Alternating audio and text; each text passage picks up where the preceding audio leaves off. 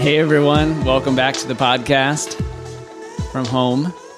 Thank you so much to all of those who were able to make it out to the protests last week. Last Sunday we did a protest, started from the church, and we walked down to the corner of Sepulveda in Devonshire with each other and with members from our community. We met new friends. Shout out to Hope's House for coming out even after church. They do church at 9:30 in the morning, and then a bunch of them came out, and it was just a really great experience to see everybody and to protest for Black lives and the dignity of our brothers and sisters. So thank you so much to Josh Trujillo for setting that up and doing so much of the work to get that going. We're still in the midst of the pandemic, despite what a lot of the cities are doing. A lot of the states are obviously opening up at this point.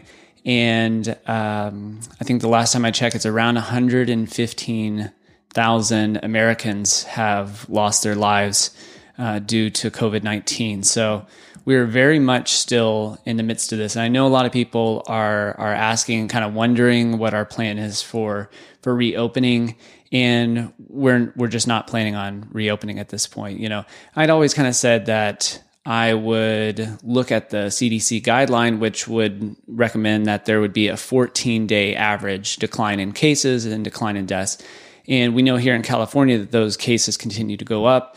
The death rate has kind of flattened, but it still persists. It's still a problem.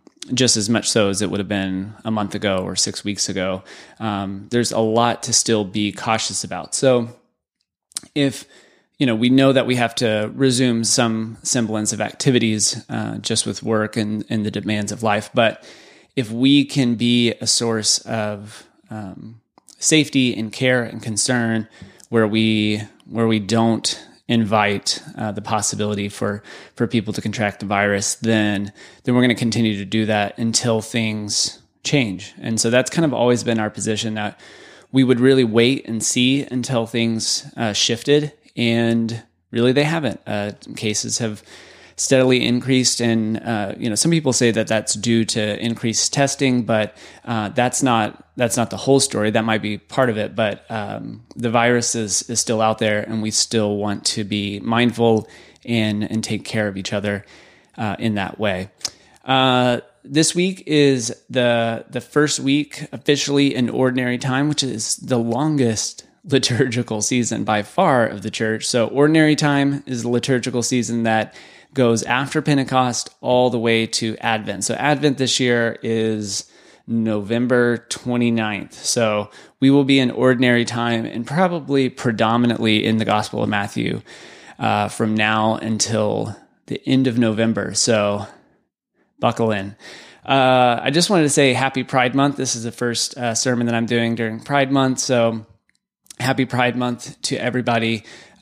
We love and appreciate the voices in our community and in our lives of our LGBTQ brothers and sisters, and we would not be the same without you, and we love you so much.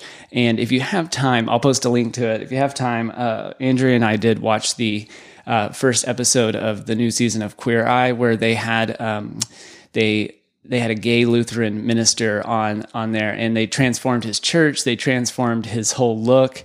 And he was telling his story about being coming out as a pastor and what that experience was like. It was a very, very moving episode. So I highly, highly recommend that. Okay, let's get into the gospel reading. Like I said, we're in the first week of Ordinary Time, so we're back into the Gospel of Matthew, and we're going to be in Matthew 9 and 10. Then Jesus went about all the cities and villages, teaching in their synagogues and proclaiming the good news of the kingdom, and curing every disease and every sickness. When he saw the crowds, he had compassion for them because they were harassed and helpless, like sheep without a shepherd. Then he said to his disciples, "The harvest is plentiful, but the laborers are few. Therefore ask the Lord of the harvest to send out laborers into his harvest." Then Jesus summoned his 12 disciples and gave them authority over unclean spirits to cast them out, to cure every disease and every sickness. These are the names of the 12 apostles. First, Simon, also known as Peter, and his brother Andrew, James, son of Zebedee, and his brother John, Philip and Bartholomew, Thomas and Matthew, the tax collector, James, son of Alphaeus, and Thaddeus, Simon the Canaanian, and Judas Iscariot, the one who betrayed him. These 12 Jesus sent out with the following instructions. Go nowhere among the Gentiles and enter no town of the Samaritans, but rather go to the lost sheep of the house of Israel. As you go, proclaim the good news. The kingdom of heaven has come near. Cure the sick, raise the dead, cleanse the lepers, cast out demons. You receive without payment, give without payment. The word of the Lord. All right, this morning, I want to talk about anger, care, and love.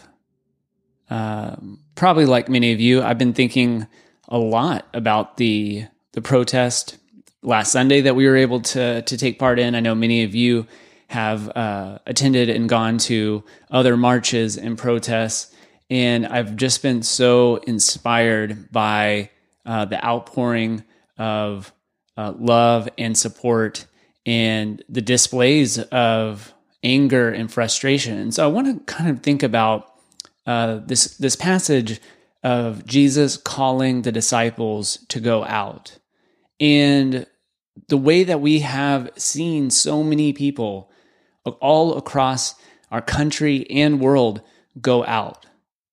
And I want to think about it through the question of what do you care about? Because I'm not sure there's a time in modern American history where we have seen such an outpouring of care and concern.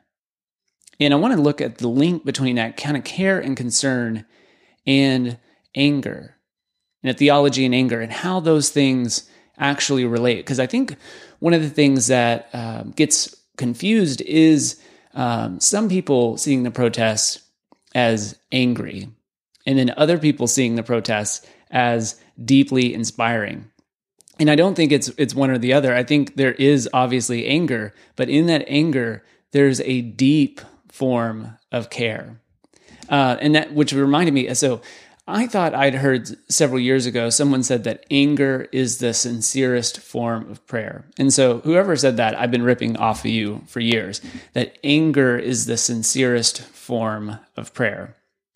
And then when I was looking that up, the poet David White has a similar line where he says, anger is the deepest form of care for another, for the world, for the self, for a life, for the body, for a family, and for all our ideals, all vulnerable and all possibly about to be hurt. And I thought that was just a beautiful line. And maybe that's where I ended up, getting the anger is the sincerest form of prayer from. But nevertheless, the anger is the deepest form of care. So when we think about this week's question, what do you care about? And then think about how is that care and concern embodied in your life? How is that care and concern impact the way that you live and move in the world? And one of the great ways that we've obviously seen collectively that happen is we can rally and move into the streets with very specific demands. And we've already seen the fruit of that. We've already seen so much of the conversation change. We've already seen policies that are being talked about that wouldn't otherwise be talked about that are going to keep people safe, hopefully, in the future. That anger is the deepest form of care. And so when you see people rallying in the streets and sometimes angry, let's theologize about it and think about, well, what do we care about? And as Christians and people that think theologically, what does God care about and what does Jesus care about? And I was reading some of the theologian Barbara Holmes this week because Roar's Meditation had some selections from her. And she wrote in the Center for Action and Contemplation magazine in 2018, and she says this about anger. Many spiritual traditions warn us against anger. We are told that anger provides fertile ground for seeds of discontent, anxiety, and potential harm to self and others. This is true, however, when systems of injustice inflict generational abuses upon people and communities because of their ethnicity, race, sexuality, and gender, anger as righteous indignation is appropriate, healthy, and necessary for survival. Until the killing of Black and brown people stops, all peaceful methods of resistance are appropriate. Right now, our anger is our truth, and our anger is a sacred part of our humanity and our faith. And that's so well said. And it, just reminds me that anger is a natural expression, human expression of feeling the pain of our world. It's a natural expression of feeling that pain of our world, that it's a righteous indignation that's appropriate and healthy. She wrote in the meditations this week, thinking about a theology of anger. She says, first, a theology of anger invites us to wake up from a hypnotic influence of unrelenting oppression so that individuals and communities can shake off the shackles of denial, resignation, and nihilism. Second, a theology of anger can help us construct healthy boundaries. Finally, a healthy expression of righteous anger can translate communal despair into compassionate action and justice seeking. The question is whether or not we will recognize our wounds and the source of our anger so that we can heal ourselves and others and awaken to our potential to embody the beloved community. And that is a great framework, I think, to work in, and to awaken the potential to embody the beloved community. And I think that's what Jesus is doing in this text. He's gathering the disciples to send them out in a particular way of being in the world. The tradition of Jesus, there is a need for anger, and there is a path for us to walk through it in healthy practice. So much of our American Christianity, probably, and cultural influences tell us that we should never be angry. I don't know if anybody comes from a Christian background where you were just not allowed to be angry. I feel like that was kind of swirling around the culture where I grew up, where it's like, just suppress your anger, don't be angry, or be passive, be passive aggressive if you're going to be angry, that kind of thing. And so what is a healthy embodiment of anger as care and concern and awakening this imagination for the beloved community? What could that look like? How could we harness our anger with a level of clarity, action, and care, where we're actually creating something in the world? What do you care about? What does God care about? What does Jesus care about? And as it relates to a theology of anger and its particular importance for our cultural moment, it's important to contemplate, what kind of God would God be if God were not angry at widespread and systematic injustice? What kind of God would God be if God were not angry at wide systematic injustice? Like, it's okay to be angry. Jesus overturning the tables in the temple is a story that comes to mind. And, many scholars will, say that this perhaps led to his arrest and execution, that Jesus' political demonstration, turning over these tables in the temple, that was a religious and political demonstration of anger and concern, and it, potentially led to his arrest and eventual execution. The writer Bill Plotkin has a similar and I think helpful framework for us to think about mature anger, what I would say, called the theological anger that we're talking about. It involves three things: clarity, constructive action, and compassion. Clarity, constructive action, and compassion. So clarity would be the ability to take a look at ourselves, to take a moral inventory, look at why we're angry, to know, to see that we're angry, to know that we're angry, and then to look at the source, as Barbara Holmes says, to realize that we too have the potential to be complicit in violent systems that we're condemning, that we're not immune to perhaps what we're angry at. So clarity is taking a moral inventory of who we are and how we move in the world. Again, it's kind of the what do we care about, having clarity around what am I angry about. Secondly, constructive action is largely what we've witnessed in our community protests last week, what we've seen organized all over the country for 3 straight weeks, collective and constructive moral action around anger. So we see that something is not right.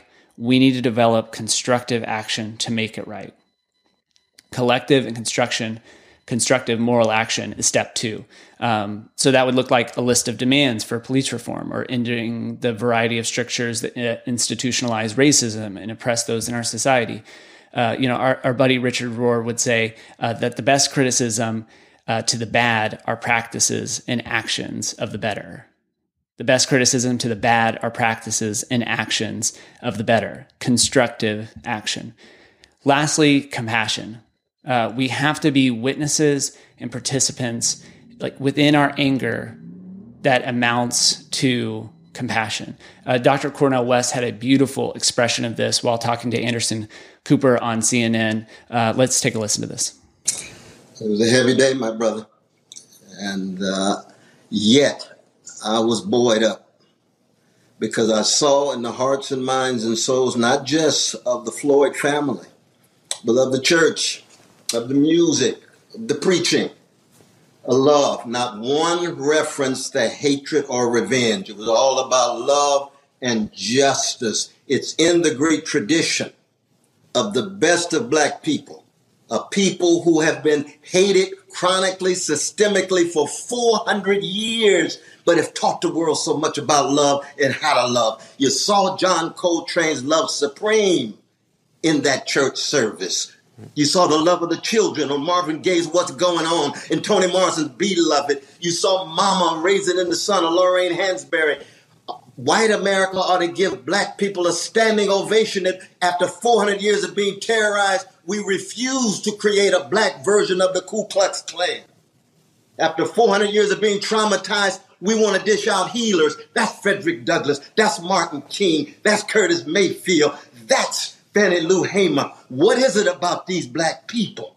So thoroughly subjugated, but want freedom for everybody. That's a grand gift to the world, right in the bowels, at the center of an American empire that is enslaved, Jim Crow, Jane Crow, lynched them, still dishing out these love warriors.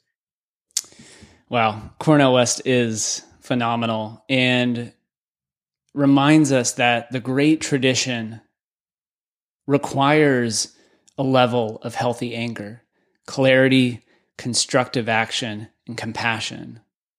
That love and anger are really, when they're healthy, expressed the same thing, expressed differently. That Jesus cared about justice.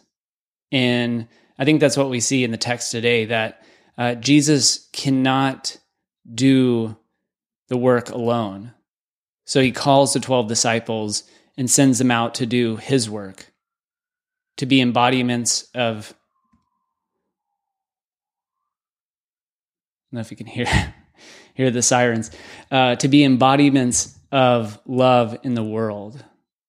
Compassionate action, it doesn't dismiss the anger, but it turns it upside down and uses it as fuel for transformation and change. And we talk about it all the time in Mission Hills, that Jesus turns the world upside down, that the kingdom of God is...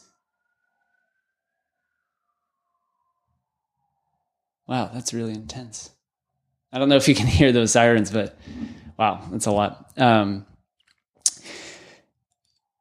I often quote Rohr's line where he says, pain is not transformed, it's transmitted. If pain is not transformed, it's transmitted. And that's what Jesus is doing. That's what Cornel West is beautifully teaching us about, is how we learn to see our pain transformed into love and justice. We talked a couple of weeks ago about Cornel West's quote that justice is what love looks like in public. Justice is what love looks like in public. That what we're going through right now is a time of tremendous pain. It's very, very obvious that We're going through so much. But this is also a time for that pain to be transformed and for something of compassion and love and justice to be embodied and to come out on the other side of all of this. And that's really what the Jesus tradition is. And I want to think about all of this, especially with the text today, that's actually what Jesus is calling the disciples into, a life of healing and justice, that something in the world is not right.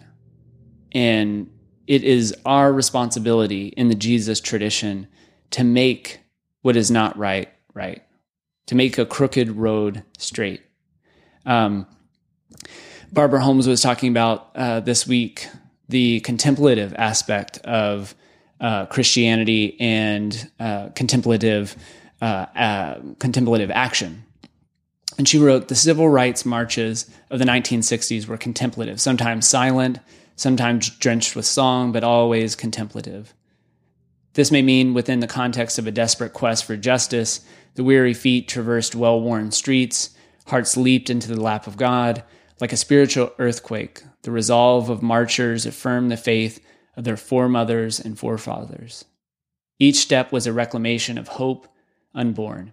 Each marcher embodied the communal affirmation of already not yet sacred spaces. The sacred act of walking together towards justice was usually preceded by a pre-march meeting that began with a prayer service where preaching and singing and exhortation prepared the people to move forward toward the hope that they all held. This hope was carefully explicated by the leadership as a fulfillment of God's promises. As a consequence, the movement that spilled from the churches to the streets was a ritual enactment of the communal faith journey towards the realm of God. The end result was that a purportedly Christian nation was forced to view its black citizens as a prototype of the suffering God, absorbing violence into their own bodies without retaliation. By contrast, stalwart defenders of the old order found themselves before God with fire hoses, whips, and ropes in their hand. The crisis created by contemplative justice seeking guaranteed the eventual end of overt practices of domination, for domination could not withstand the steady gaze of the inner eye of thousands of awakened people. Ooh, wow. There's a lot there, but that is beautiful. I'll post the quote if you want to go back and read it again.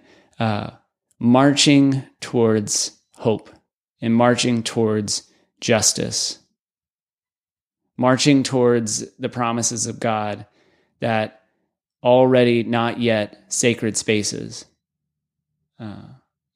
Everybody has said it this week, but the LAPD budget, $3.1 billion, while we have somewhere in the realm of 60 to 70,000 homeless living in our streets. We look at this and we're probably stirred to hopefully a little bit of anger that this is not the kingdom as Jesus envisioned it.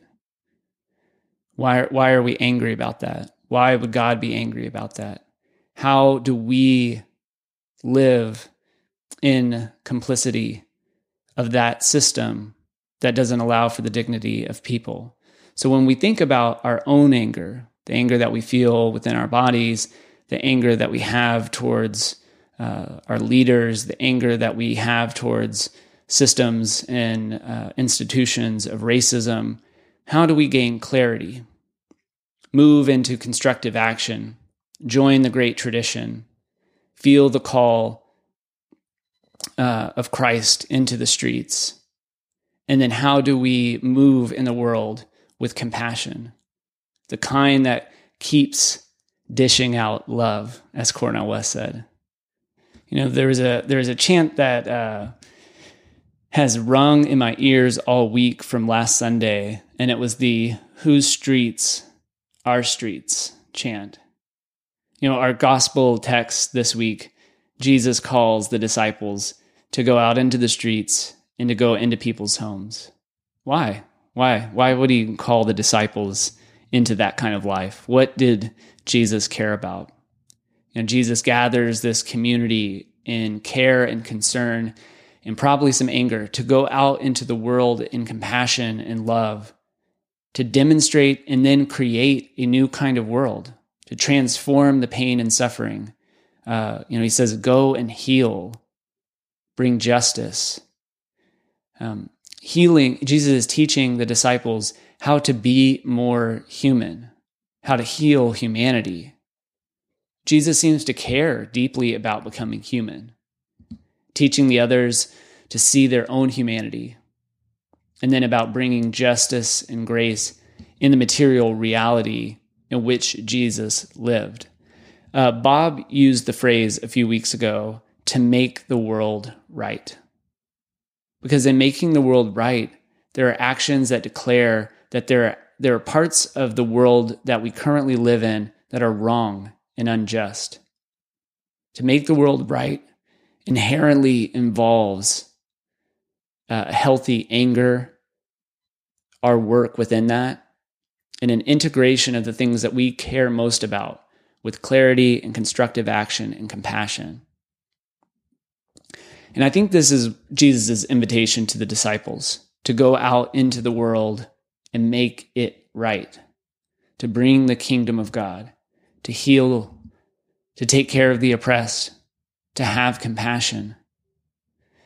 Adam Server, a writer for The Atlantic, had a piece this week, I think it was this week, where he was talking about that, what you see in so much of a certain element of our politics right now is that there's a group that plays on the human impulse to cruelty to outgroups, and looking at that as a bonding experience, cruelty to outgroups. And we've seen people use cruelty and division in order to entrench a kind of tribal identity, in and out groups, who's in, who's out, who's right, who's wrong, who's chosen, who's not, who's deserving, who must resign to their lot in life. But Jesus's call and vision for community and humanity challenges these cruelty to outgroups. Instead, Jesus goes to the outgroups to heal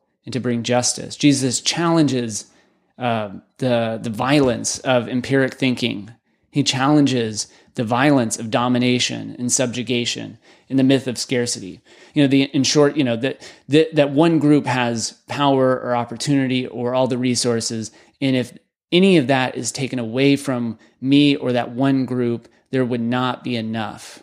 Cruelty, therefore, is often subtle and coded, and it's encouraged in order to maintain power and support and identity within a group that fears that if another group had more power or more resources, that they would lose something. Instead, Jesus' message is to reclaim the oppressed, diminished status socially, economically, culturally, through healing and restoration. And this is particularly important in an honor-shame society in which the material and health realities were connected with one's status in the community. What do you care about? What makes you angry? And do you have clarity around what your anger and what moves you into action or inaction, compassion towards others? When we think about and reimagine what the church could be, perhaps it really does look like a community of people who hit the streets on behalf of the oppressed to heal, to love, and bring justice. To use Bob's phrase again, to make the world right. Anger is a deep form of care. And I'm curious if this vision of the kingdom of God resonates with you. I'm curious if the call of Jesus to his disciples resonates with you, and how that might relate to what you care most about, what makes you angry at a time like this, and then how you see that anger function in your life, whether in healthy ways and unhealthy ways. And I'm sure for all of us, it's a mixture of both. But how are we becoming more human in this way of Jesus, if anger is really just a natural expression of feeling the pain of the world as humans, how are we becoming more human in the way of Jesus? Hitting the streets to make the world right. Yeah. I think we'll leave it there this week. And may we continue to do the work to reclaim our streets by making the world right as a community called to be Christ in the world through anger that's rooted in clarity and that's expressed through constructive action and compassion. I hope you all have a good week, and I'll see you soon. Bye.